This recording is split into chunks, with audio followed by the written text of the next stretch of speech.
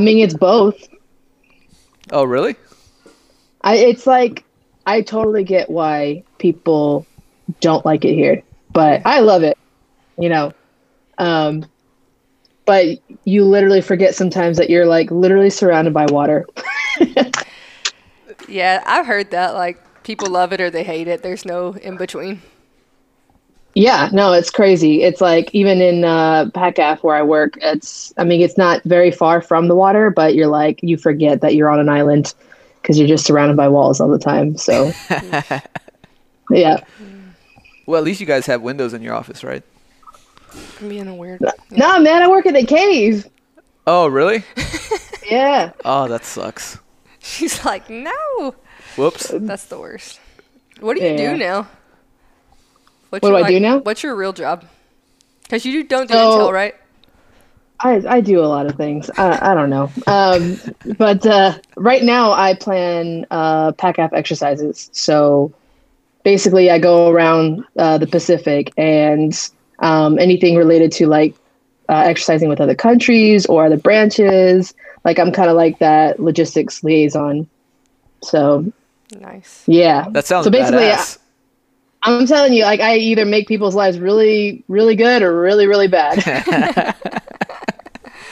Yeah. So how long have you been out there now? 2 years. 2 years. Actually this month I was just sharing my memories of when Jackson saw the beach for the first time.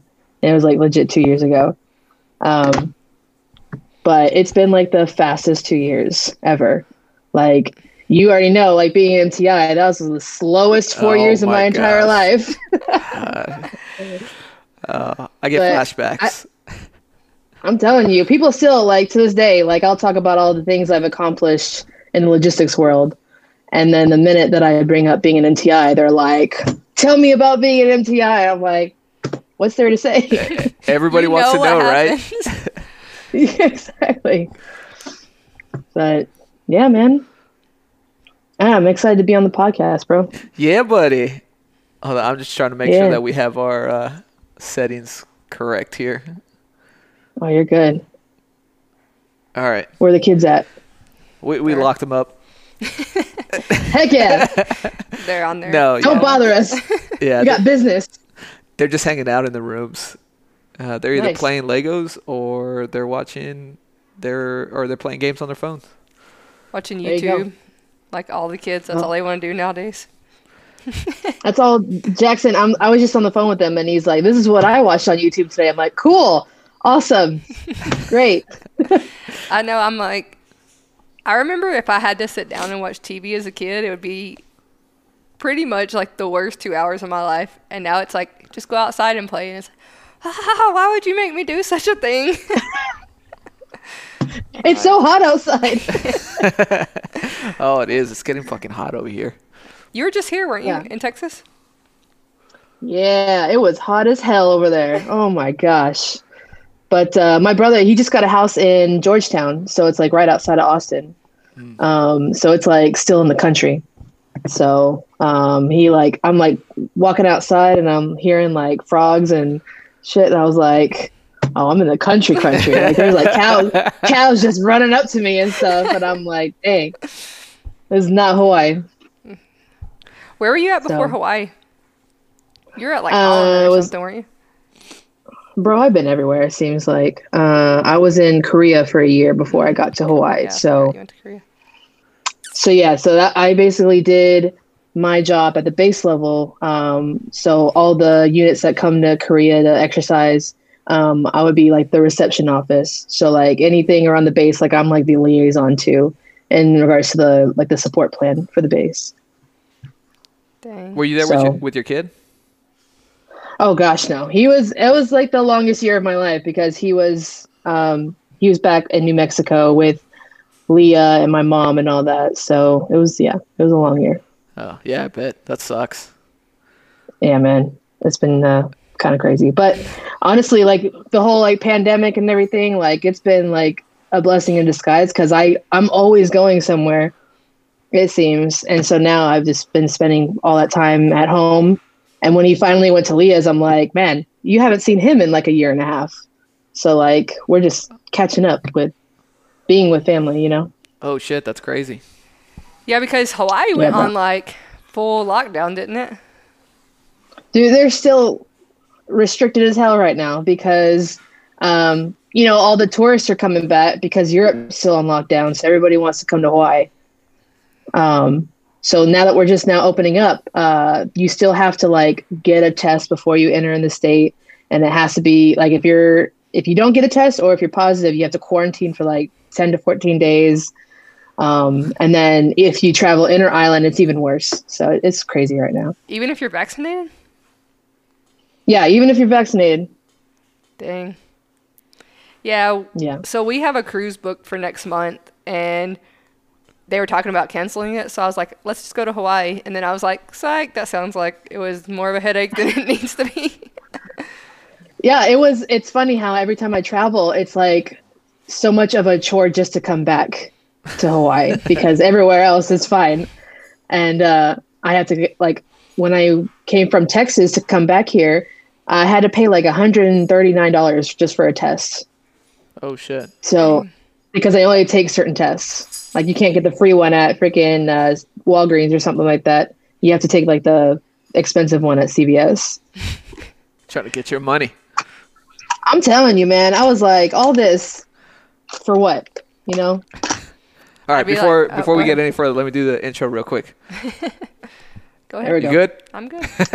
All right. Welcome, everybody, to the Vill House Podcast. I'm your host, Cruz Robbie Villanueva, alongside my beautiful co-host, Holly Nicole Villanueva. Hi. What's up, babes?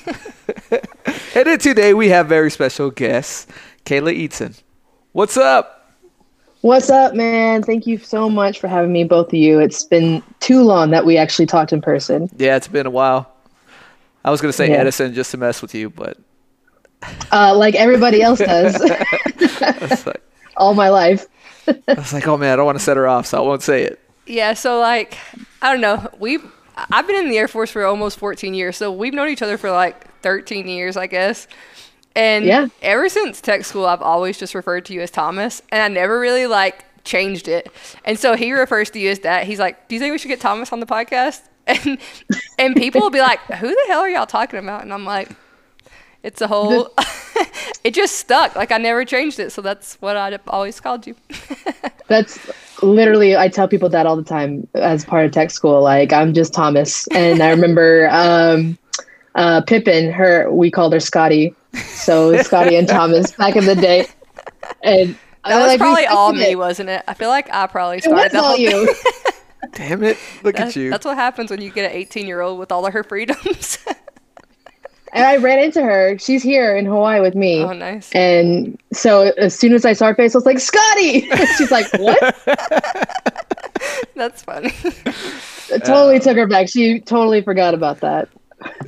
Man, good old tech school. It was weird when we became MTIs and like when we would run into each other.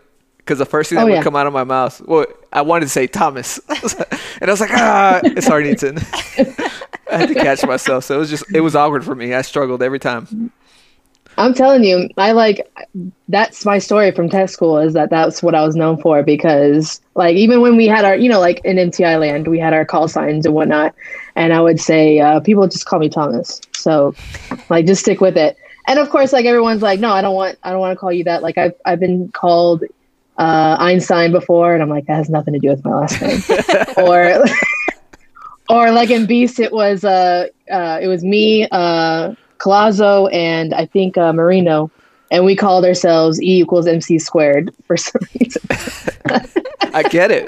What nerds? Yeah, like literally has nothing to do with Thomas Edison, but okay.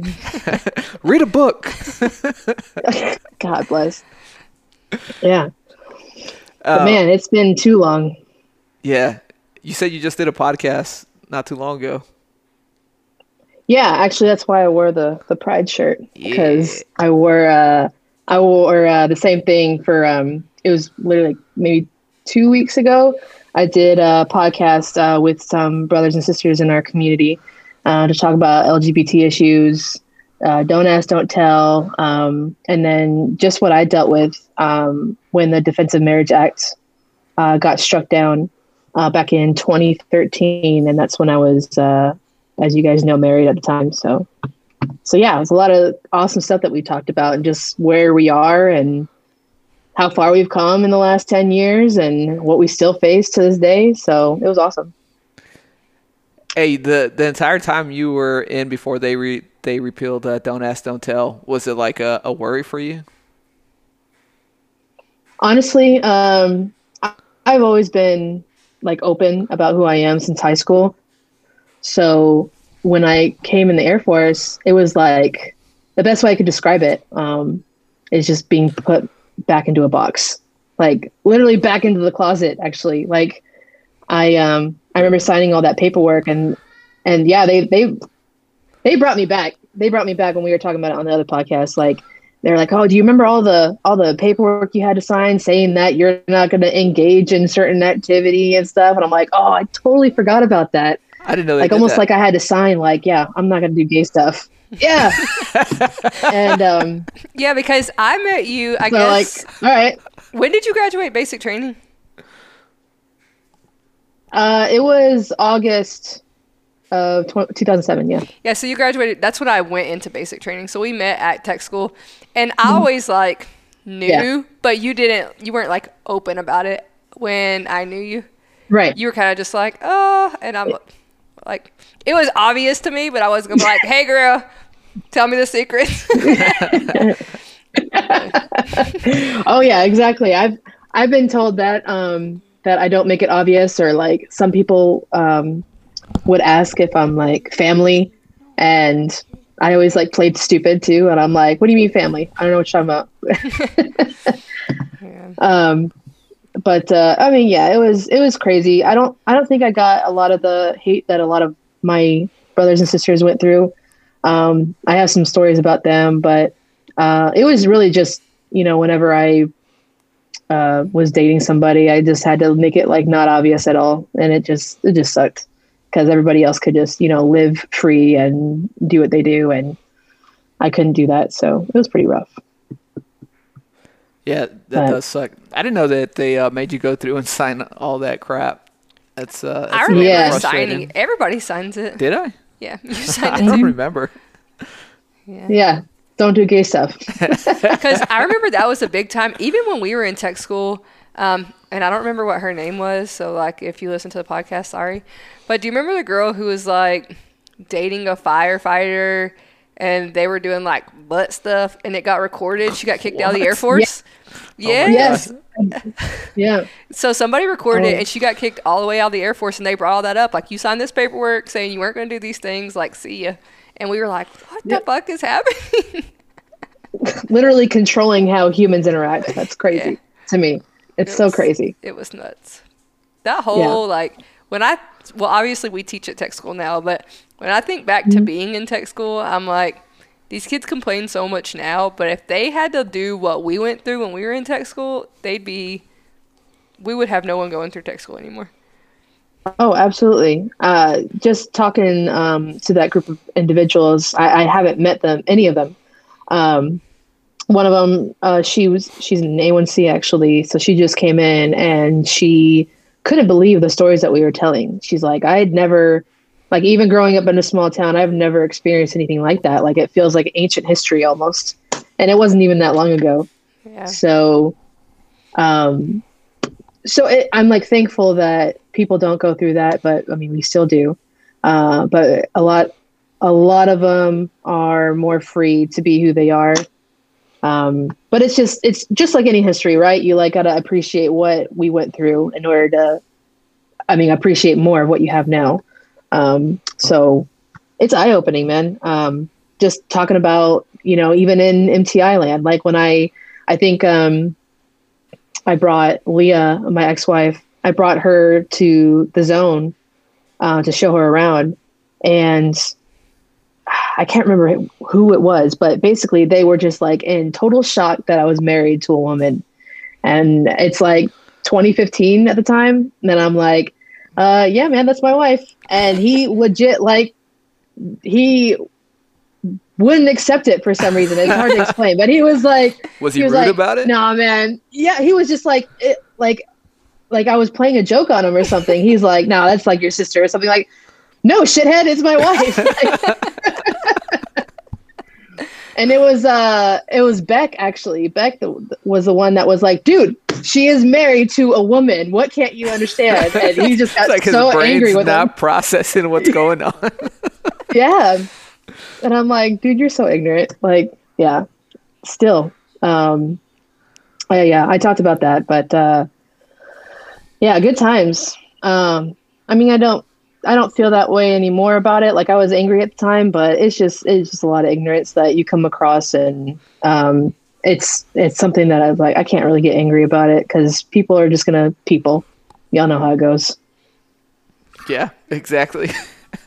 Some people, and to be honest, like some of their mindset's not going to change for a lot of them, which kind of sucks. I don't know, man. I had straight up an 8-hour conversation with my former mother-in-law before because she's very religious. Oh gosh. And so, yeah. Oh gosh. So, I try not to be angry with that because, again, I can't tell somebody to believe or not believe. Like, you know, like that's their preference, just like my preference. So, she straight up was like in my own house in Texas telling me that she doesn't believe in who we are and that we're married. And I mean, I had to respect the honesty, but I was like, let's talk about it because I don't want that to divide Leah and I. And she told me, like, still to this day, she speaks highly of me, but that she respects me as a person and she likes me and she knows that I make her happy, but she just can't compute that for some reason. And I was just like, that's fair. It is what it is. As long as you treat me like a human being, I'm cool. Yeah. Is Leah remarried? She was. Oh, no, she's not. Oh, shit. Thanks for making this awkward, babes. No, because, well, I remember when we all lived in San Antonio and you guys bought a house. I think there was like a picture that you posted on Facebook where she was like laying on the floor, and you have to know what picture I'm talking about. And you're like, we finally got our house. And I knew that you were like dating her, but I didn't realize you guys were actually married until I like saw that. And I was like, dang, did she get married? And then you guys like had your son and all that. But yeah, I was like, I guess knew you were dating someone, knew you were living together, all that, but I didn't know you guys had gotten married. Yeah, it happened really fast. And it's something that, you know, as much as I joke around about like the whole like first marriage in the military, like, oh, got that one out of the way. Yeah. I'm right there with you. Yeah, exactly. Just mark that one off. But no, like it all happened way too fast. I think it's another joke that I make about cliche lesbians and how we just like our second date, we get a U-Haul and all that. But it was just, it happened too fast. Like we wanted like the house, we wanted the big family, we wanted all these things like a normal, so to speak, family should have. But then we didn't really work very well on our marriage to begin with. So yeah, it was tough when we got divorced. But it's weird because actually her and I talked about it recently. In the last year or so, we gotten a lot closer co-parenting wise. So we talked about it, and it was like when I don't know if you guys remember, but I got back in the career field after I left Lackland, and like 6 months later, I deployed to Afghanistan. So I told her, basically, I remember telling her at the time, like, yeah, so this is my normal job in the Air Force. It was already stressful to begin with. Like, I travel a lot. And so this is kind of what you signed up for. And it was at that moment that her and I talked about recently that, like, we both realized, like, we're better off not being together. Yeah. It was, like, almost like we respected that decision on both of our parts. Like, we shouldn't be together. Like, the whole time I was gone, even though I missed Jackson, it was like I felt fine. Like I felt actually happy because we weren't together. It's a relief. Yeah, exactly. So, but we're actually like, holy crap, like friends now. So yeah, it got real ugly there for a bit, huh? With you two. Oh yeah, super ugly. Like I honestly felt like, do you guys remember, I don't know if you still listen to it, but on, God, what radio station is it? But it's Billy Madison. Yes. Yeah. I always listen to him in San Antonio, and he has like the deadbeat dads on, and he like prank calls them.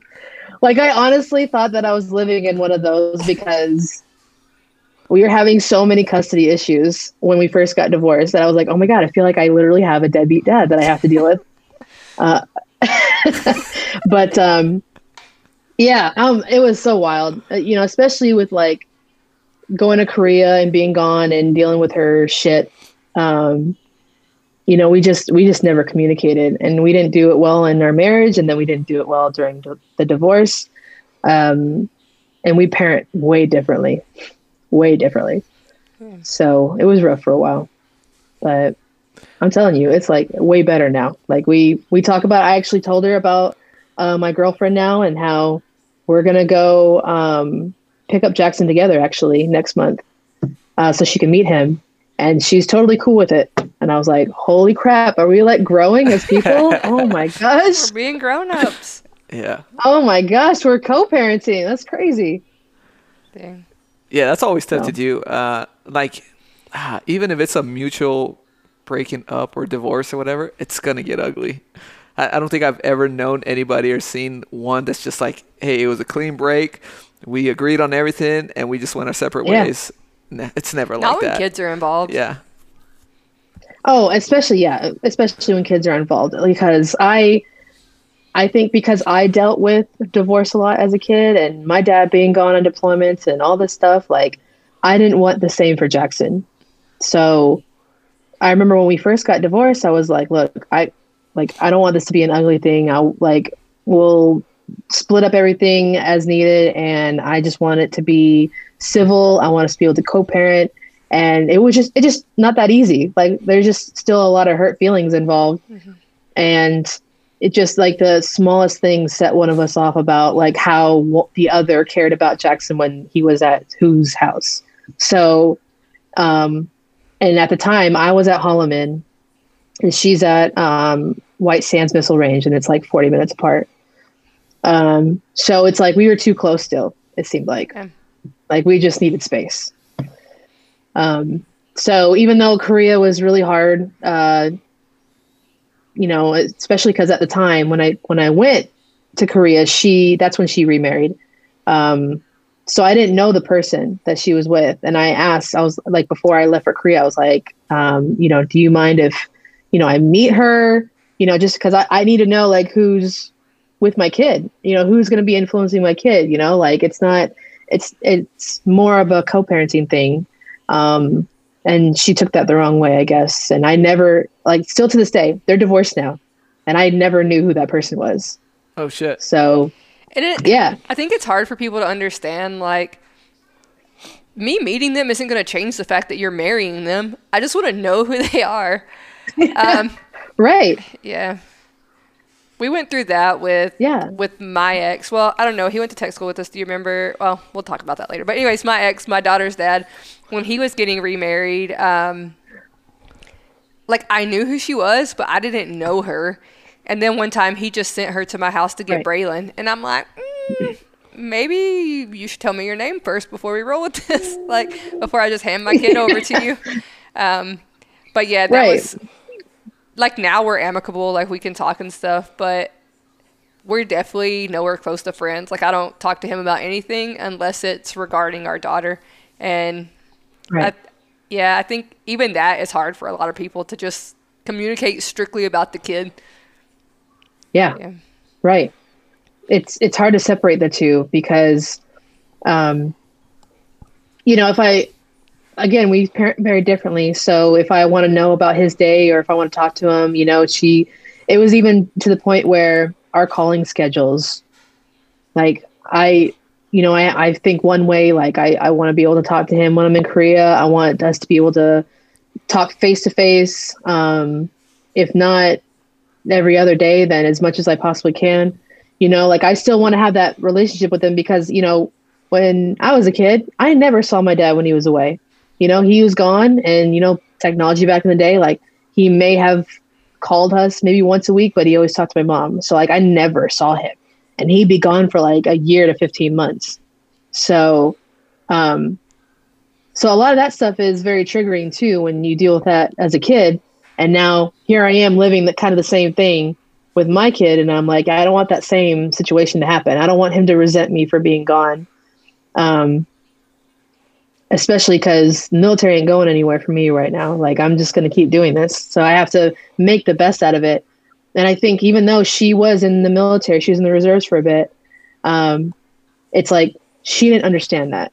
Like, she never lived that, so she didn't understand it. She didn't understand why I wanted to talk to him as much as I wanted to. So it was always a point of contention with us. Like, why do you need, she thought it was like a controlling thing. Why do you need to see what he's doing? Because I'm his mom. Like, that's why. Yeah, that's a hard one. Yeah, right. So, yeah. Now it's, we actually had a good conversation. I've been to therapy for the past year and a half now, maybe, yeah, a little more than a year and a half. So it helped me kind of learn how to talk to her without it seeming like an attack to her, basically, because we just didn't know how to talk to each other. More like I need you to understand like why I'm triggered by certain things. Cause I dealt with a lot of stuff as a kid, like emotional neglect.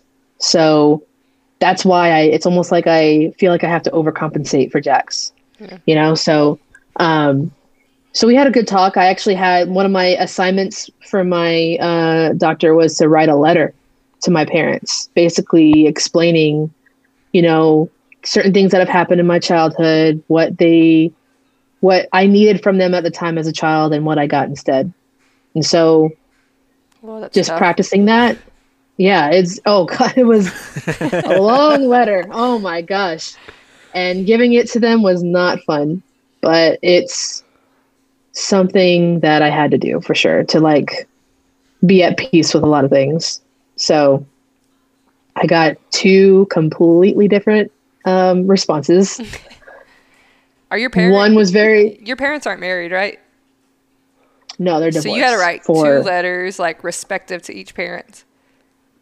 Yeah. Because they were back and forth a lot in my childhood. They, again, my dad was in the Army, but he was out for a little bit. And they divorced like 2 or 3 times and got back together. Like they were just back and forth all the time. And then when they were apart, I was always meeting like boyfriends and girlfriends. So it's always constant change, and being at like random people's houses for Thanksgiving that I don't know. I don't know their family. And here I am with this random group of people that I don't like, and their food's terrible. So yeah, that's hard. Yeah. So that's why I think that whole situation with Leah, it was really hard for me because I wanted it to be civil, but it's just not that easy. It just takes some time. Yeah. So how did Jack deal with like everything? He was still really little, huh? Yeah, when we divorced in 2017, so yeah, he was 2. He was 2.5 maybe. Does he ask questions about it and stuff now? He does actually. He asks me a lot of questions now. Like a lot of questions that I'm like, man, I'm not ready for this. Like you're only 6 years old. I'm not ready to have these life conversations with you. Pump the brakes, homie. I'm telling you, he's like, he wants to know, he asked me before about why he doesn't have a dad. And I was like, oof, I am not ready for this one. And I honestly, like, I wasn't prepared for it. I was like, I don't even know how to explain that to a 6-year-old. But I straight up said, like, I actually got this book, I forget what it's called, but basically explaining, it has like the whole like farm animal pictures, like for kids and stuff, but it talks about like different kinds of families. So you have families with 1 dad or 2 dads or 1 mom or like multiple parents. And like everybody has different parents. Some might look different than others. So I kind of like explained it to them that way, like, your mom and I we're married and we had you, and there's technically no dad in that equation. And it was hard for him to understand that, but I think the more I talked about it, the more he understood. Cause he'll be like, so am I going to get like a dad? Or I'm like, yeah, that's not how that works. But so if this is too much, you can just tell me to stop talking, but no, you knew who you chose to be his dad, right? I did. So has he ever met him? He did. So it was, we actually have a donor contract.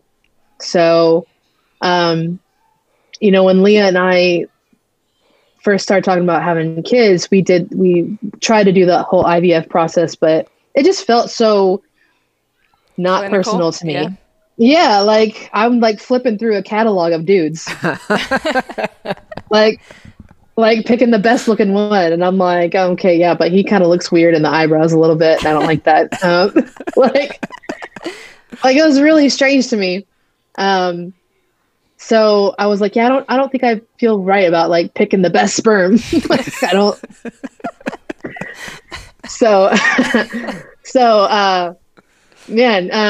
But I actually, he was nearby at the time, and I talked about, it might get a little too deep why I picked him, but, I knew this guy since high school. I don't know if you remember, but my best friend died in high school. Mm-hmm. Her name's Katie. And he actually was, the person who found her. Oh, no. So like literally since then we've been close. Like we've been like following each other's lives, and like every once in a while I'll visit him and stuff. And we kind of like have that connection now. So when we started talking about it, about having a baby, I was like, I know this might sound weird, but I have like the perfect person. But you have like, it's really personal to me because we have this connection, and I don't think I could just have a baby with somebody that like, it's just, we're never going to know who it is, So yeah, I asked him, and he was just like, I was so nervous. Oh my God, I was so nervous. Yeah. How do you go about that conversation? That's, I was just like we visited each other like always, because I was close by, and I was like, so I have a question. It's random. How do you feel about giving me those genes? No, I didn't ask it like that. Yeah. Have you ever thought about being my baby daddy? Well, today is your day. Let's not talk about the how that's going to happen. We'll just one piece at a time. But he, I literally like called him and afterwards, and we talked about it, and he was just like over the moon about it. He was like, I would love to make you guys parents. That's awesome. Oh shit, that's badass. And I was like, oh my God, I'm going to fucking cry. But he's been so cool. And I knew that he would say yes, because he's just like the best person I know. So he's super sweet, and just a genuine good person. So yeah, I won't go into the details of how we did it, but it was, it was a homegrown baby. Let's just say that. Yeah, but it was very like important to me that I have somebody that like I will feel comfortable with knowing Jackson. He saw him when he was a baby. He hasn't seen him since, unfortunately, just because I've been everywhere else. But I recently talked to him. I was like, hey, I'm actually trying to come back to Texas, and I'd like for you, and he has a family now. I was like, I'd like for Jax to meet you, and just, I don't know if you want to be like the uncle or something, or like how you want to tell him. But I think that is very important for Jax to know, at some point. So does he look like him? Yeah. Oh gosh. He's like the spitting image of you, so I can imagine he looks like the other person. I will send you a baby picture of him, because he looks exactly like me, but as soon as you see that baby picture, you're like, oh my God, it's Raul. So I have another weird question. Like, how did you guys decide who was going to be the one that had the baby? Honestly, I took one for the team on that one because I was like, she has a son of hers from her first marriage. I didn't know that. But yeah, so he's going to be 15 this year. But I said, I kind of want to experience it. Like I felt like for the longest time I was never going to have kids. And now that like I have that opportunity, like I want to experience it. So like, I remember her asking me too, like, you sure you want to do that when you're an MTI? I'm like, no, but I'm going to do it anyway. And it's funny because some trainees still hit me up, former trainees that are like, I remember pregnant Sergeant Eidson, and she was the worst. Like, yeah, it was quite the experience. Never again, though. Absolutely never again. I cannot do that again. There was a lot of stress with being pregnant in that environment, and it was just rough. Yeah. So that's a bad environment to be pregnant in. I don't like. Props for doing that. Dude, I don't know what I was thinking, to be honest. Because they don't the community as a whole doesn't understand that, like, you're literally creating a human being inside your person. And they're like, hey, your flight has to get marched. It's like, I don't know what to tell you. Right? Like, I remember having to print out the PT reg because I was in my first trimester and they still wanted me to take a mock test or some shit or whatnot. I'm like, we're all MTIs, right? Like, we all should be pretty well versed in regulations. You would think. I can't do that. I can't take a PT test in my first trimester. Cannot do that. I had to show him like my waiver that he already had and the PT reg, and he was like, oh, well, you're not really showing yet. I'm like, that's not how this works. Oh, you're pregnant, full belly. Yeah. You're not about to pop, so you must be able to do it. I'm like, nope, that's not how that works. Sorry. Some people. I'm telling you, even after I had Jackson, because at the time, our maternity leave was only 6 weeks. Mm-hmm. And the only reason why I got extra time was because I had a C-section. Oh, shit. So it was like additional 2 weeks. Did you choose to have a C-section or you had to have one? I had to have one. I was terrified. It was basically every contraction that I had, his heart rate would drop. So they were like, yeah, we're going to have to just take him on out. And I'm like, oh, cool. I just like immediately like started throwing up out of sheer fear. Oh, man. That's yeah. What about you, Holly? Oh, no, I had all of mine, all three of them natural. But I had like stupid fast labors. So my first daughter was born like first contraction to birth in like 4 hours. My middle daughter, I was literally in the hospital. Like, so we lived in San Antonio at like 1604 in Petrenko. Because you guys lived at like Culebra, right? Yeah. So we lived at 1604 in Petrenko. I felt my contractions. I did like the girly thing and like went and took a shower and shaved my legs and shit because, I was about to have a baby. And then we got to the hospital. You gotta do it. And I was there. We checked in at like 5:37 and she was born at 6:07. So that one, she was just like all natural, no drugs. I thought I was going to die. Holy crap. And then with my third daughter, they were like, once you start feeling your contractions, you won't make it to the hospital. So they induced me with her. But yeah, I just all natural. I was done after that. I was like, just sew that shit all up, rip it out, whatever it takes. Like, I'm done. I'm out. It's my last one. Yeah. But I mean, and this is another thing just on why I think the medical system in the military just needs so much change is when I wanted to get my tubes tied, he had to go and sign a paper that gave me permission to get my tubes tied. Oh my God. Yes. I've heard about that. Oh, I was so angry. And I'm kind of a big deal. Yeah. The doctor Are you okay with this, sir? Are you okay with this? And I was like, you know what? If he went to his doctor and wanted a vasectomy, you wouldn't fucking call me. Like, you would just do whatever it takes, and that's it. But they were like, well, what if tomorrow he's like, I'm out. Like, I don't want to be married to you anymore. And it's like, motherfucker, I'm still going to have 3 kids. Like, they're not going somewhere because he bounces. Like, but yeah, so I had to go in and say I wanted my tubes tied. I had to wait 6 weeks to make sure that's really what I wanted. And then go back in. And then he had to go with me in 6 weeks and say, yep, I agree that she can have her tubes tied. And then they scheduled my surgery. Oh, I was not a happy camper. Your body. That's just crazy to me. Your body. And they have to make sure that you're not making some kind of emotional it's crazy, man. Well, because my whole thing was when I had Dallas, she's like our youngest daughter.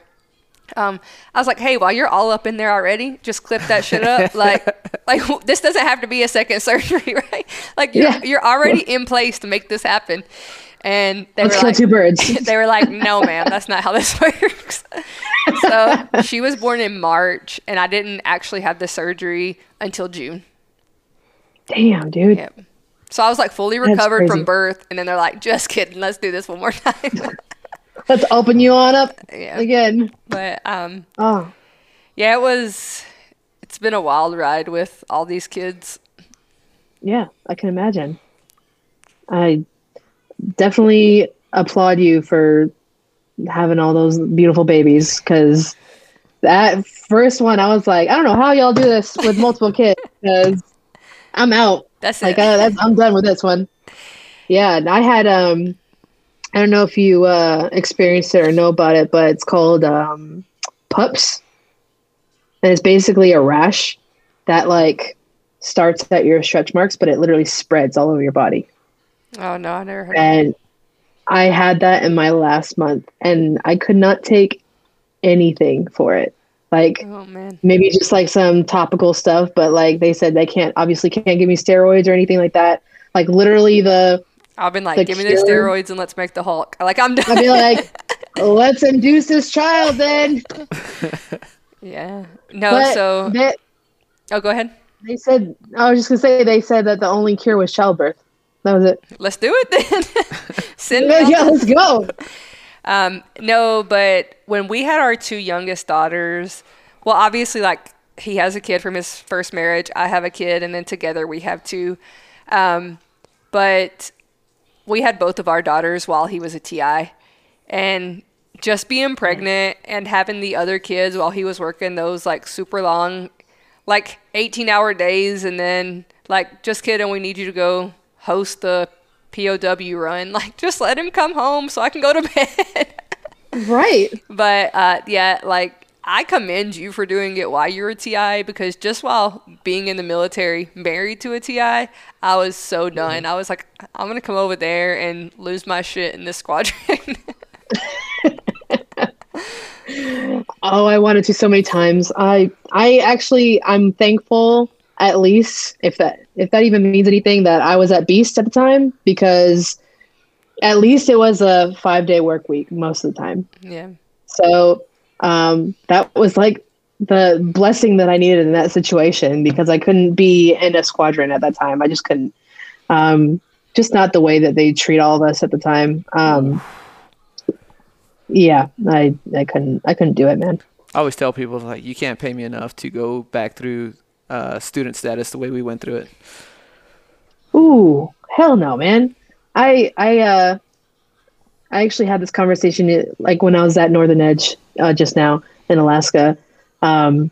There's a few people who, of course, they heard that I was in TI. So I've had a lot of long, because we were, on long shifts during the exercise. And they're asking me about like the worst part of being in TI. I'm like, well, I feel like times have changed now, but just like graduating in TI school and going through that 0 to second week process and on rookie status, like sleeping in my car, and I just like, there's nothing like it. Like, it was, I remember falling asleep so many damn times, like driving or whatever. As soon like as you sit down, it's like you're falling asleep. Bro, I remember Leah and I would get into fights because I'm like, when I get home, I have to continue to do things, because as soon as I sit down, my ass is asleep. I would get so mad because I would be talking and he'd be like, yeah. And then I would continue to talk. I'm like, was that like you didn't want to talk anymore? Okay. Yeah, I couldn't hold my eyes open. It's like you sit down, especially if you're sitting like in a recliner or a couch, like you're done for. Oh, game over, man. I'm telling you. We couldn't hold conversations, and I'm sure it was the same for you. We couldn't hold a conversation. If we were driving anywhere, say you were able to go home after dinner, chow or whatever, so you can still go out to eat with the family. She had to drive. I was like, so damn exhausted. If we were like meeting anybody, I'd be like, do not text him because he will be asleep as soon as I start the car. So if you need something, call me or you're not going to get through to us until we get there. But yeah, I mean, he just like pretty much stopped eating for a period of like a month and a half. So he lost so much weight, was super unhealthy, and then just never slept. I was like, you look like somebody outside Valley High right now. Like, can you get some chicken nuggets? Yeah, I don't know, like when people ask you, but when I tell people, sometimes I feel like, oh man, I'm just making this shit up or I'm talking shit because it seems so outlandish, right? And it's like, there's no way that's true. But you go back and think about it, it's like, man, that's exactly what I went through. Like, I lost 40 pounds. I lost 40 pounds throughout that and that's from, what was it? From July to October. I lost 40 pounds in that process until I finally qualified. But I didn't eat, not because I wanted to. It's because they just didn't let you. And, you know, one of the things they tell you is like, hey, make sure you eat. Well, yeah, but you motherfuckers don't give me any time to eat. Yeah, like, when? When can I eat? Because if they're in chow, I got to be doing my rounds. I got to be constantly making corrections. He would text me, and he'd be like, I'm in the restroom eating a Snickers. And I'm like, be a real person. Like, go get food. Yeah, I hid on the toilet, and I was eating those fucking oh my gosh, the protein bars that they give them. Yep. I remember a lot of my nutrition needs were met by energy drinks more than anything. Yes. It was really because I was so tired because I'm not nourished enough. Yeah. So I'm just like chugging caffeine. And I remember, every year or so, we would meet up with, we'd have an appointment with B-Hop or something. And they would be like, how's your sleep or whatnot? And I'm like, I don't sleep. I'm like, y'all know this. Y'all are getting sleep. I don't sleep. Yeah. It's like that meme. And they're like, y'all are sleeping? Are you sleeping? Yeah. No, yeah, because I would get home and it's probably like at the earliest 10 because you put them out for lights out and then you do all your paperwork. And if you're not doing non-duties, then you can go home. But so say you get home at 10, you have to wake up. Well, at least I did. I woke up at 3:30 to make it into work by 4:30. She lived further than us. Yep. Yeah. Oh, yeah. You live further than we did. I swear, this was the funniest story, and he swears by it, and I'm telling you, he's hallucinating. But he came home one day, and he's like, hey, I was going to work this morning. Okay, well, first, let's start. Do you know, like, the neighborhoods that are... It's kind of in between 1604 and Marbach and 1604 and Petrenko. So they were kind of new. There's, like, a hotel there, and some... we lived in those neighborhoods, like, completely just residential. Like, nothing fancy out there. He's like, hey, this morning I was going to work, and there was just a cow walking down the sidewalk. And I'm like, motherfucker, you need to go to bed. No, there was a cow. I stick to my story. There was a fucking cow just like walking down the sidewalk. Just rolled into the neighborhood and was like, you know what? I think I'll walk on the sidewalk. No. I mean, I know I was sleep deprived. What's up, guys? It's been a while. I was like, you for real need to go to bed. I should have taken a picture. He swears by it still. And I'm like, there are no cows around us anywhere to have gotten in our neighborhood and on the sidewalk. Oh, my God. Yo, it's funny because I actually remember having a nightmare. Oh, first of all, I don't know if you did this, but I would have... Like, Leah would wake me up because I would be yelling at my dorm chief in my sleep. Oh, he'd call I would be yelling at him. Yeah. But she remembers, she told me the story of how, like, I, like, popped up out of bed and I'm, like, staring at something, like, in the doorway. And I was like, I swear to God, I saw, like, a dark figure holding, like, balloons or something in the doorway. And she was like, what? And she just like popped up and just like went around the house to check if anybody was there. And she's like, there's nobody there. I'm like, I swear to God, I saw somebody. See, you're crazy. That's what I'm getting out of this story is you didn't see a cow. Hey, yeah. You're solidifying my result. Like not eating and no sleep will do crazy shit to you. But you know what was even worse was like in the few hours he did get to be home to like sleep or whatever, his trainer would be like, nope, you're going to come to my house in my garage and we're going to like call cadence. I would be like, tell him no. And he's like, I have to go. I'm training. We would get in big fights about this. Yeah. Right. So here's what happened. You know what? So yeah, I did go to his house and like doing all the MTI shit in his garage because for that one day, for that one weekend, something happened and they're like, hey, nobody's going to come to the squadron on the weekend. Like you need the day off. So you're not going to come to the squadron on the weekend. If you do, you're going to get paperwork. Okay. Oh, shit. So my trainer took it as like, okay, so we just can't be on base. You're going to come to the house and we're going to train. Okay. Cool. On my off time. Awesome. Yeah. And it's crazy because now, you know, years separated from that lifestyle, you know, I'm huge with me and my troops taking the time that we need and like giving it back if something happens to where we have to work a weekend or something. And it was hard for me to be that person for a while because like the first few weeks of me leaving Lackland and my phone was just like silent all the time. I was just like, it is way too quiet right now. Like I remember walking outside when I got to Holloman. Granted, it's like a desert and there's nothing there. But like I walked outside when we first got to TLF and I was just like standing outside. And I remember Leah like, what are you doing? I'm like, it's so quiet right now. Like I can't handle this. Like there's nothing going. There's no yelling. Yep. Like there's no like cadence in the distance. There's like nothing. It's crazy. But it was such a weird transition because I would get phone calls all the time about something stupid that my trainee did, and I'm like I legit just left. Yeah. It's always those two words, hey sir or hey ma'am. It's like, oh motherfucker. Dude, yes, it's a 4-letter word now. Like, hey ma'am. I'm like, oh God. You remember the bat flight that I had? Yeah. Oh, what is that? I missed this. 331st, the bats and the norms. Oh, I do remember that. The bat flight. It's funny, like when someone will talk about BMT and they had no idea that I was that MTI, and they're like, hey, y'all remember in BMT when some flight had like bats in their like dorm? And I'm like, yeah, that was my flight. Oh, man, that's crazy. Yeah, it was. So I remember pickup night, right? I'm giving them their brief before the showers, and they're all sitting in the day room, and I see all of them like looking up like this, like in the ceiling. And of course, I'm like in the zone at the time. I'm like, what the hell are y'all looking at? And I look up, and there is a bat legit hanging from the ceiling, and I was like, I just got up, and I just like, and I remember calling CQ like, y'all need to get somebody here like now because there's a bat in my dorm, and they didn't know what to do. It was like 1 a.m. They're like, what do you want me to do? I was like, I don't know. Get a net. Freaking Steve Irwin. I don't care. Call somebody. Oh man.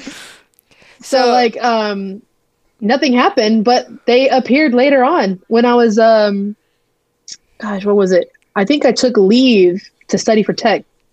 Like I was gone for like a week, and it was like the 5th week of training maybe. But I'm like sitting there studying, and I have the news on in the background, and all of a sudden I look up and I see my element leader's face on the news. And I was like, yo, I just like caught my eye. I was like, what is going on? And it was because they found that huge ass colony of bats in the ceiling. Yeah. And they like flew out and like hit my element leader in the stomach.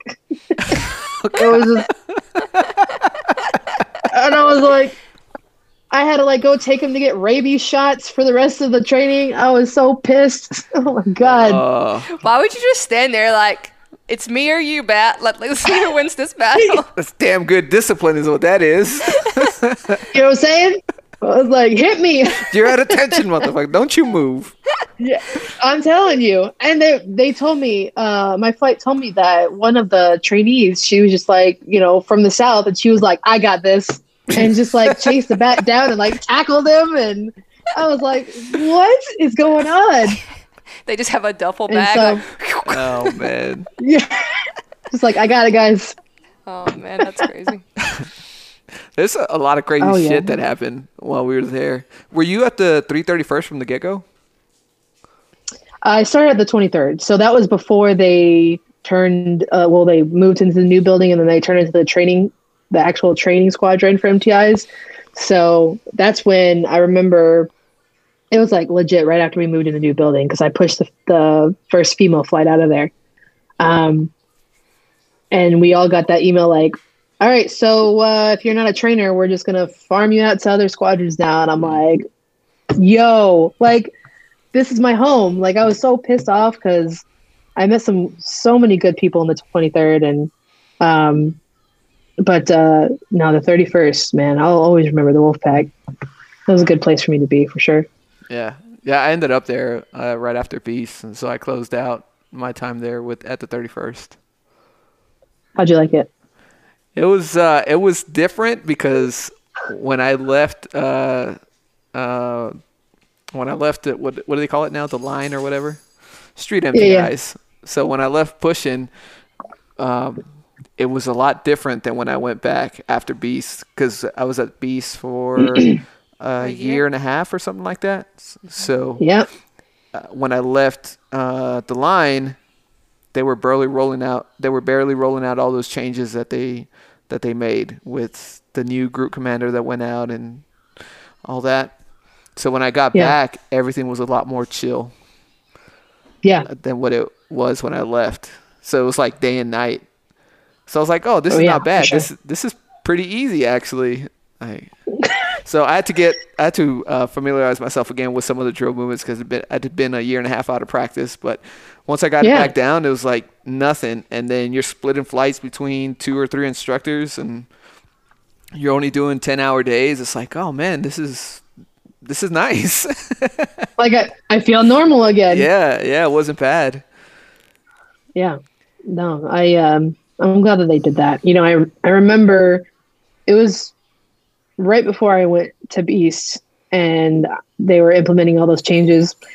And I remember just like having to like sign in and sign out, and they were just so huge on like, if you do not sign in or sign out, and if you don't actually leave when you sign out, you're going to get paperwork, because, instructors would stay. Oh, yeah. Like they would sign out and they would just stay for the rest of the day. Yeah, exactly.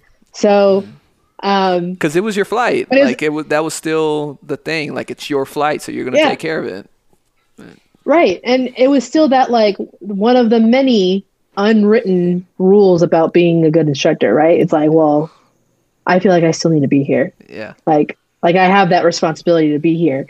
And so, I understand to a point that they had to legit be like, no, you need to actually leave, like, or you're going to get held accountable. Yeah. So I know the way I would think about it in my mind, it's like, okay, this is my flight.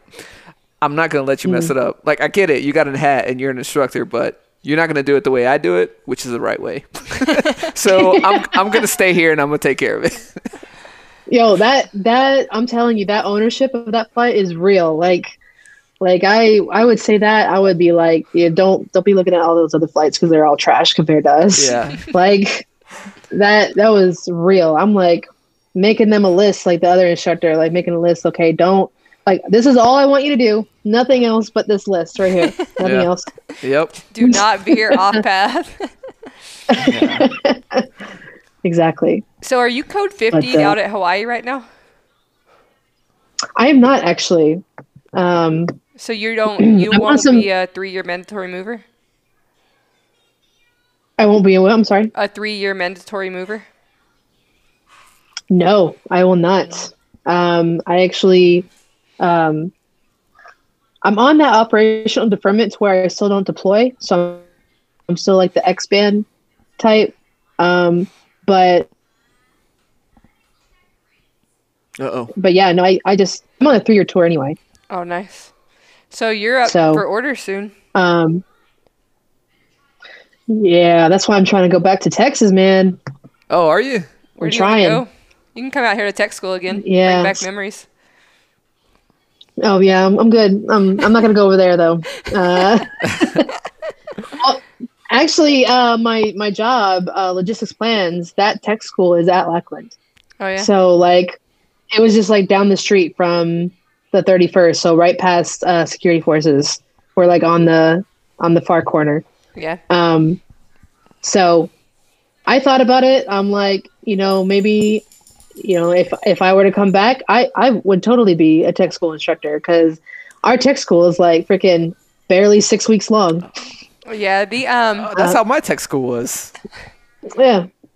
Yeah. So tech school instructor, like, it's pretty chill in the classroom. Like, if all I had to do was go and teach and then like bounce, I'd be down for it.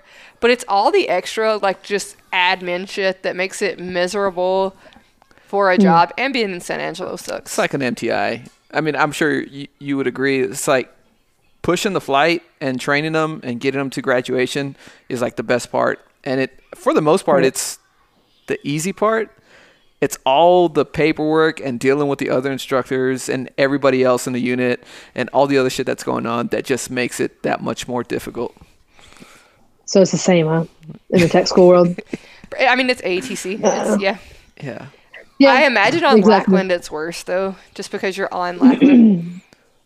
Oh, yeah. I feel like that's kind of the thing that's keeping me from like making that decision to go for it, because it's like I haven't been in that environment since I left. So if I come back, I'm gonna be like, oh, like I can't deal with y'all today. And of course, at the time, I still felt like a baby in Lackland. I was really young when I got there.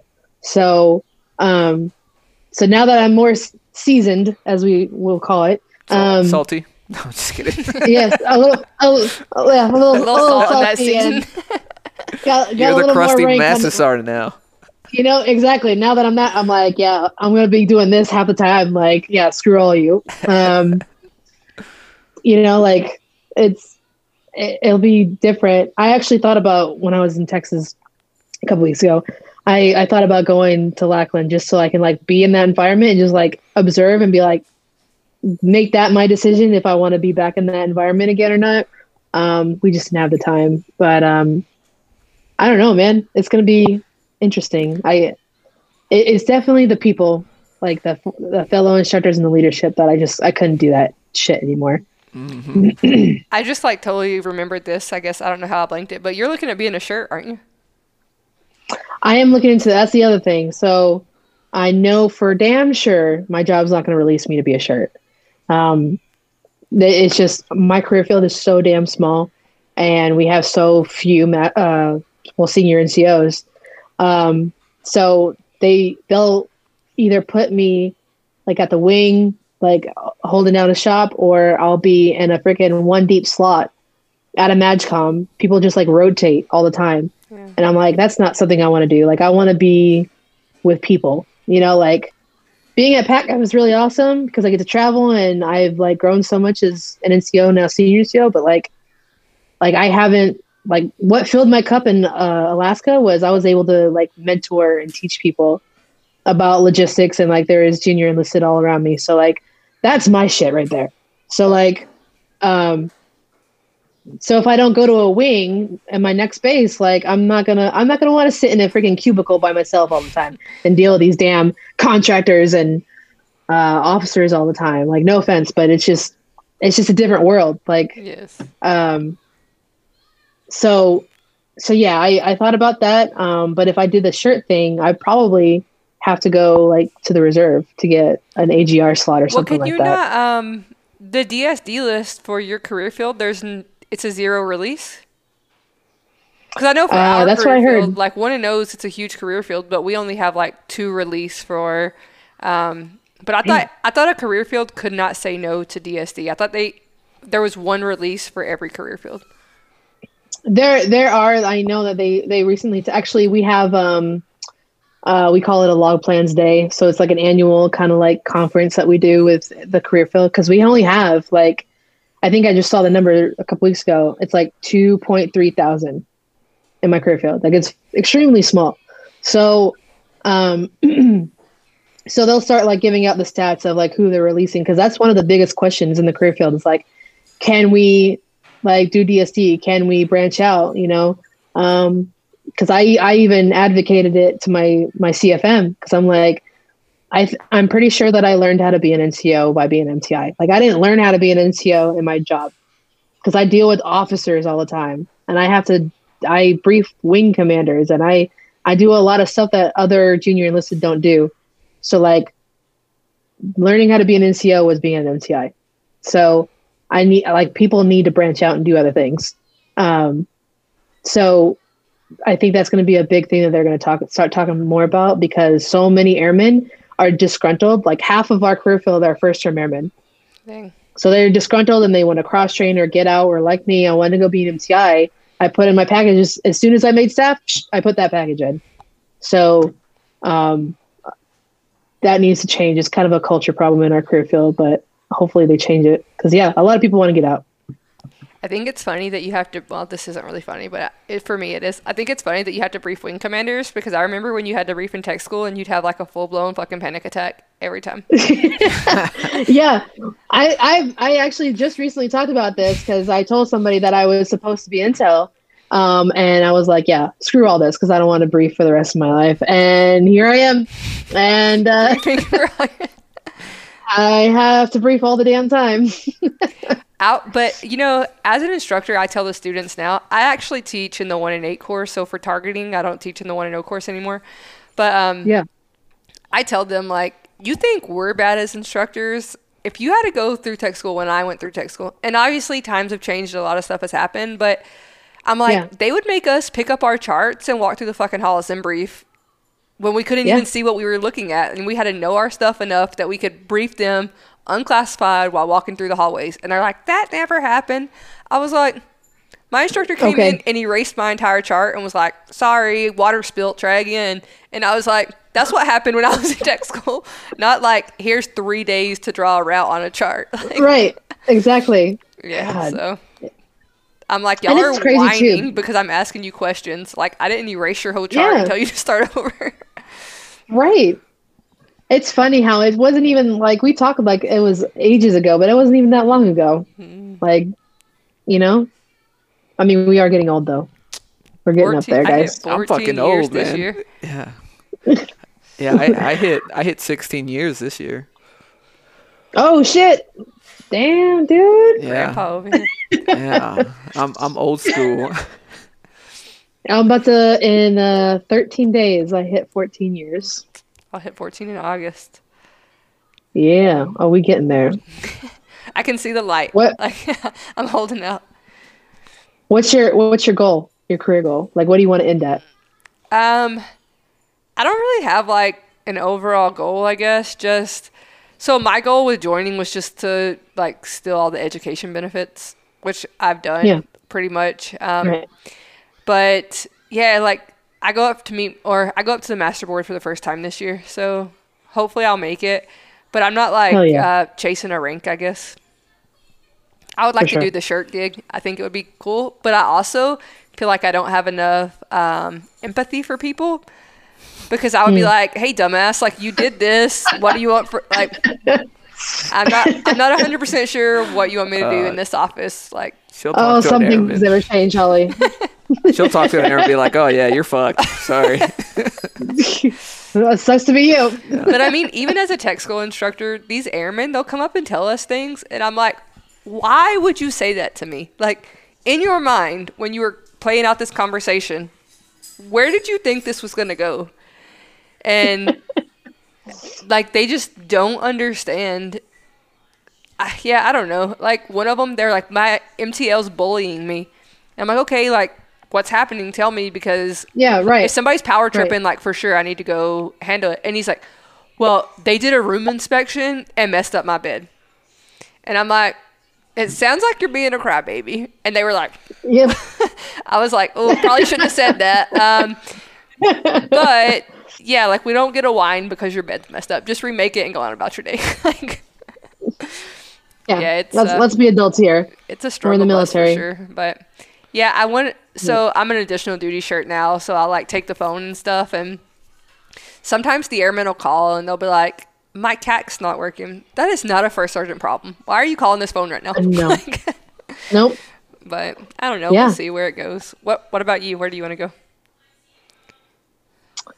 Man, just thinking about this whole reserve thing that I'm trying to do. If the whole like situation doesn't work out on the active duty side, I'm literally at that point right now. And I know y'all have seen my posts on Facebook. Like, I'm thinking about what's best for my situation more than anything. Like, I've done my time going everywhere. Like, this is my 6th base.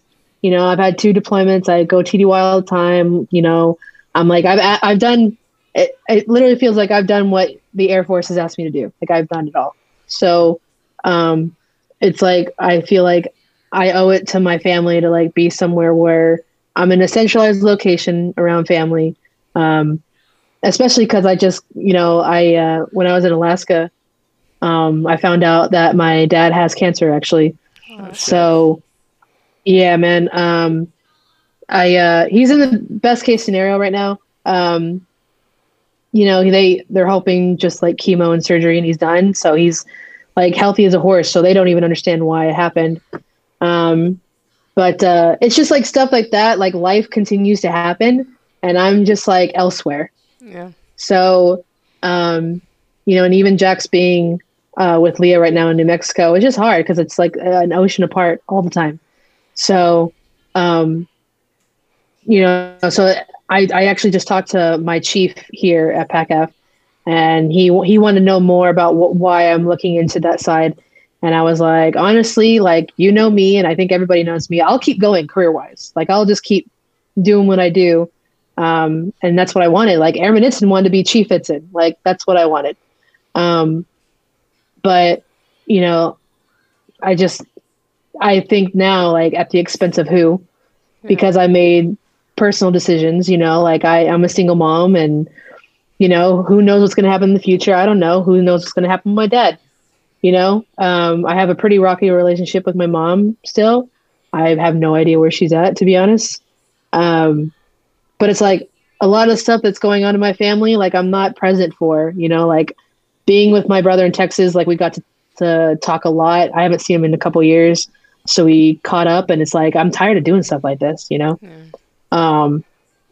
So I told him I did the whole My Vector thing that they're trying to do with the whole talent marketplace now. And I was straight up like answering the questions like, yep, I'll do the tech school thing. Yep, I'll do the shirt thing. No, I don't want to go anywhere other than Texas, to be honest, because that's my centralized location. So, you know, we'll see what happens with that. And I think the results come out in August about like where they want me to be vectored to. But like, if that doesn't work out, like, I'm going to press with this reserve thing. I think, you know, there's a couple of slots for shirt out there, and even for my job. And as long as I stay active, like on the AGR side, I can still get my retirement points and all that. I can still hit 20. Yeah. So yeah, that's kind of like, I don't have that, like, kind of what you were saying, Holly, like, I don't have that set rank of where I want to go right now. I want to make Airman Eidson happy and be a chief someday, but like, now I'm just to the point where like, I want to finish out my 20 and just like leave a legacy behind, but like make my family happy. Cause yeah, it's only 6 years away, but 6 years is a long time to a kid, you know, like, yep. Like I want to do something that like, I want to sit down roots. I just think it's way more important to me now than my career, to be honest. Yeah, that's how I was. Like, I always had aspirations of being a chief, but now that like I'm 14 years in, and granted, it's just, as much as people hate it, it's really just the generational change of the airmen coming in. They make it difficult to like focus on where you want to go, because I will say the majority of my time is spent like telling these 18 and 20-year-old entitled kids, really, that when you signed on the dotted line, like, I'm not here to hold your hand anymore. You're a grown-up. Like, put your freaking hair in a bun. Like, well, I mean, now your foot can be like or your hair can be a foot wide. Like, you can't really mess this up. Just get it out of your face. Like, that's all I need for you to do. Right. But I mean, that's not where my career should be focused at. Like, I'm like you. I just want to help these guys. I want to mentor and like grow them. But it's almost a struggle to do that now. It's like, I shouldn't have to work so hard to make you be better.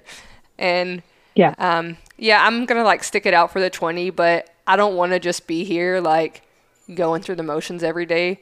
I want to be like productively doing something while I'm finishing it out. So I go back and forth. Like, I've looked at the Palace Chase thing a couple times, and like I even just clicked a button on Talent Marketplace, and then my squadron was like, get fucked. And I was like, all right. But okay. Yeah, sounds good, guys. Yeah, but I mean, it's almost like you're fighting a losing battle to do what's best for your family now in the military, and that sucks. But yeah. It's hard, especially with all of our kids, because we'll have instances like just the other day, our daughter, like, she just started crying, and we were like, what's going on? Like, tell us. And she's like, I just really miss all my friends in Florida. And that's hard on us, like, just to kind of talk through that with them and make them understand, you know, like, you have new friends and we're growing as a family. But to them, it's just like, right now, I need you to know that I'm missing my friends. And so, it's definitely one of those, we're at that kind of crossroads where we just don't really know anymore. Yeah, no, I feel you 100%. Family is the most important thing right now. What about you, Cruz? Now, same thing. I'm ready. I'm doing what's best for the family. I've been doing that for a few years now. Hence, we came to Goodfellow for that reason. Yeah. After the whole MTI gig, just like you were saying, it took me a while to acclimate to like regular work. And then a couple of years after leaving, it really sunk in and it hit me. It's like, we need to focus on the family, because that 4 years as an MTI damn near destroyed us. And it put everything in jeopardy until I finally realized it a couple of years after leaving. I was like, we need to figure the family thing out first. And yet, like, we still do what we can in our career and, you know, do our best. But at least so far, our choices have been for what's best for the family. And I still fight that battle at work. You know, some people, they like to people that have families, they like to stay at work for hours on end. And when I'm like, hey, this stuff can wait till tomorrow, and I'm out the door to go home with the family, some people don't like it. I was like, I really don't give a shit. Like, I've lived that life. So I know the game, and I'm not playing it anymore. And you made Master. You know, it's crazy. Yeah, I made Master anyway, so. Look at that. You know, look how that goes. It's crazy how people hold that over your head, like you want to be there for your family. And it was like, even here, you know, since being back in the career field and me being in Afghanistan and then Korea and all that, and always just like go, go, go. Like, when I got here, I think that's why I ended up starting to go to therapy, was because I was finally like settled somewhere, and I was taking care of me and Jax, and I actually got depressed for a while because I was not always on the go like I usually am. Yeah. And so a lot of stuff started to process. So it took dog's going ape shit. Every time they just like to be on the podcast. There you go. Shout out. But yeah, my boss actually, like, he's probably the best supervisor I've ever had, because he would tell me, just like joke around with me sometimes, like, who hurt you? Like, why? Like, why are you still at work? You know, like, why are you why? Like, just put the computer down. Don't take it home. You know. Of course, we have laptops now, so like you can take work everywhere, and people use that to their advantage. And I'm like, I'm telling you, man. And they gave me a work phone too when I got here, and I'm like, yeah, because I'm gonna not obsessively check my email now. You know. But he had to like almost like train me to like stop working at a certain point and like go home. Like, nothing's gonna get fixed today, like, or over the weekend or whatever. Like, just deal with it on Monday. And I had to tell him, like, I'm telling you, like, Lackland screwed me up still to this day. Yeah. Like, I feel like I have to continue. Like, I can't let the mission fail. And he'd be like, what mission? Yeah.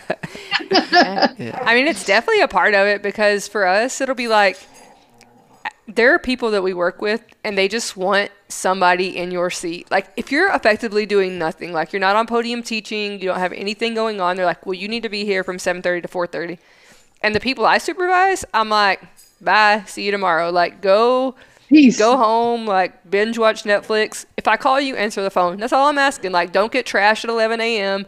Like, just be a real grown up and answer your phone if I need you to. But yeah, it's like, the mindset is we just need you in the office. And for me, I'm like, that's not a thing. Like, I'm not having my people sit here because you want to see them in the office. Like, that's not, it doesn't make sense. But even with you the don't whole earn thing, cool points for doing that. Yeah.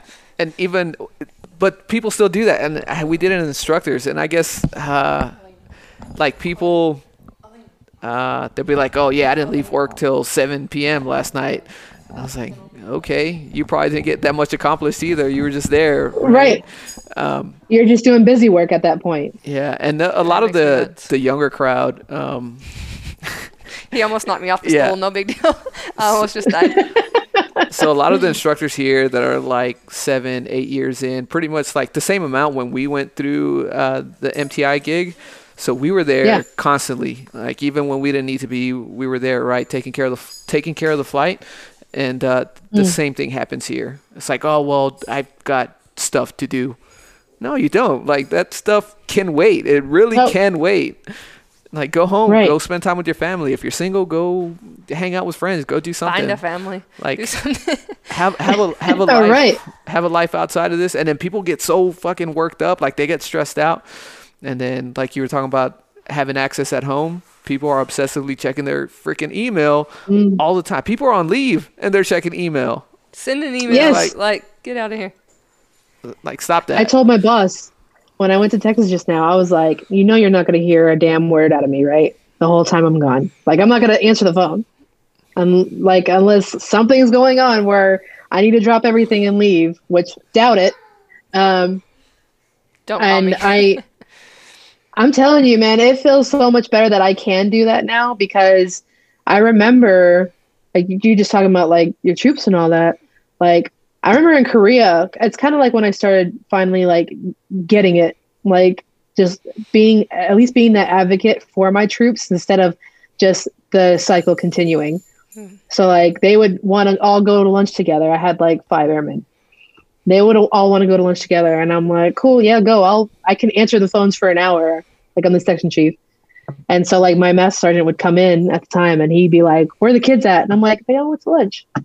And he would just like be so worked up about it.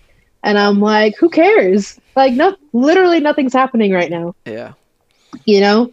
And if I want to be able to do that for them. Like, if they want to go take an extended lunch on a Friday, like, so be it. Who cares? Yeah. But I mean, I think it's the little things. The big thing with that is we have so many really young NCOs. And I mean, that's out of our hands, right? Like, that's a big Air Force problem. But when you have these 6-7 year tech sergeants and they're leading groups of people, it's like, I'm a 14-year tech sergeant, right? Like, I've been in forever. But then when you have a 9-year master sergeant, like, can I mentor you? Right. Nah, bitch. Like, I don't want to hear anything you have to say, because like, what you're going to tell me is never going to outweigh the experience I have. Like, I get it. You wear the stripe and I respect that stripe. But you as a whole person got to go. Like, you are not for me. And it's I'm hard. telling you. Yeah. It's the same thing in my career field with it's new NCOs that, again, like I said, I didn't learn how to be an NCO until I was an MTI. So like, we don't have that kind of atmosphere in my career field. And not only that, we have a really high rate of cross-training senior NCOs. So that's another big issue in our, like, the culture of the career field, is that it's a different dynamic when you go from one career field to the next, especially ours, because we have such a high impact, like on the bases and all that. It just the whole deployment process, that's what we own. We own it. So when you have someone who doesn't understand how the dynamic is and how we usually develop faster as airmen because of the career field, and and then they don't have the experience in the career field to understand the tactical level of stuff. Like, it just creates so much animosity between people, that that's another reason why people leave. So it's really hard when you, again, like you said, like I of course I came here as a tech, and I have masters that they don't have the experience that I do, trying to like flex on me. And I'm like, yeah, I really don't care what kind of rank you have, or you're the most highest ranking master sergeant, and I'm just a baby master sergeant. Like, who really cares about shit like that? Like, I have more experience than you do, you know? I've never been that person to worry about stuff like that. Especially like NTI land was really big on that shit too. Like, oh, I'm the senior instructor, blah, blah. Like, cool, we're both staff sergeants.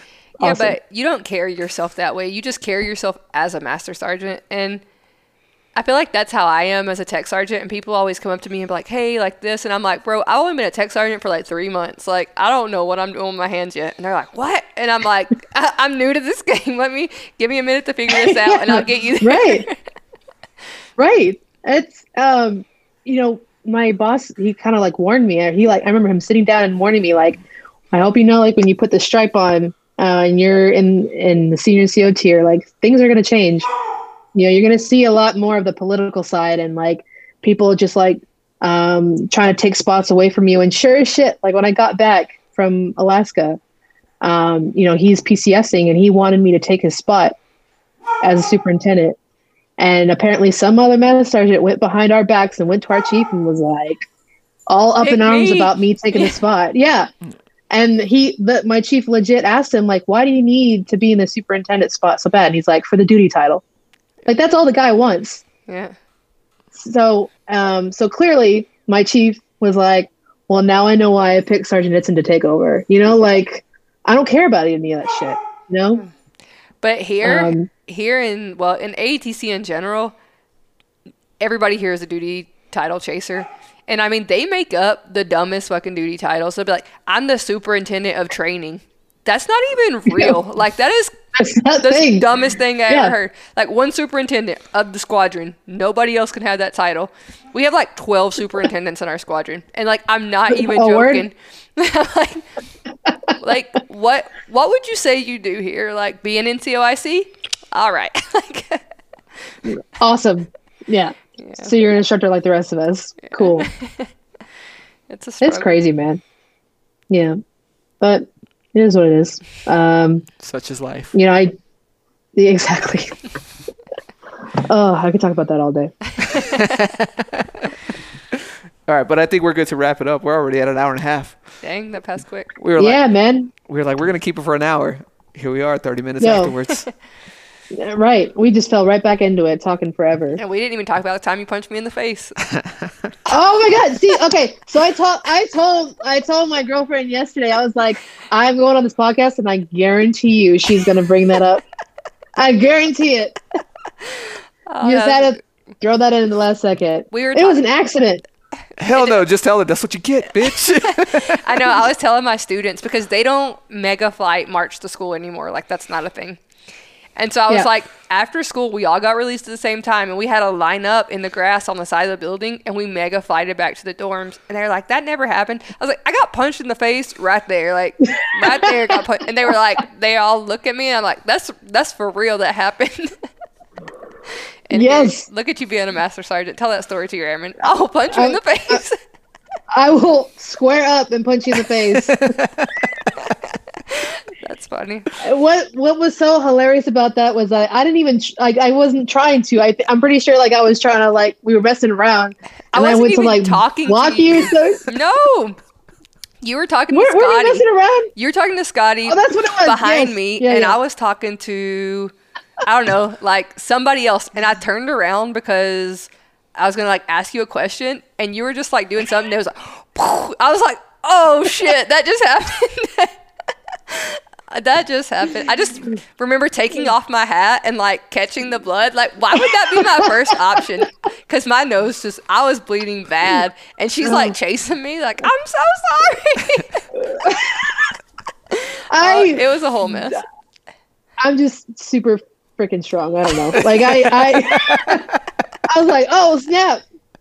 I got that hook though. You're like, yeah. Oh, that's funny. I was kind of proud of myself, but sorry. Love you. Bitch. Yeah. Oh man. Don't fuck with me. That was good times. We had fun, and like tech school was miserable, but we made it fun. We had so much fun. I think it's like a blanket statement for my military career. Like a lot of it sucked, but I met some cool fucking people in the meantime. Had a good time. Yeah, we had a good time during the torture. All right, you ready? I'm ready. All right, we're gonna cut it there. That's a wrap. Thanks for being on the podcast. This was awesome. Absolutely, this was a good time. Thank you so much for having me. Yeah, we'll do it again because I know there's a lot of more stories that we're not told. Oh, we could. Hell yeah, man! Let's do it. I'm here for it. All right, thank you everybody for listening. Don't forget to hit us up on Facebook, Instagram, like us, follow us, do all the cool shit. Subscribe to the podcast wherever it is that you're listening to it. If you're on Apple Podcasts, scroll down to the bottom, hit that 5 star, give us a 5-star review or whatever review you want. But just hook us up. And thanks again for listening, babes. Peace out, Cub Scouts. Peace out, Cub Scouts. Hey, don't hang up. Peace out, Cub Scouts. We'll see y'all next week. Later.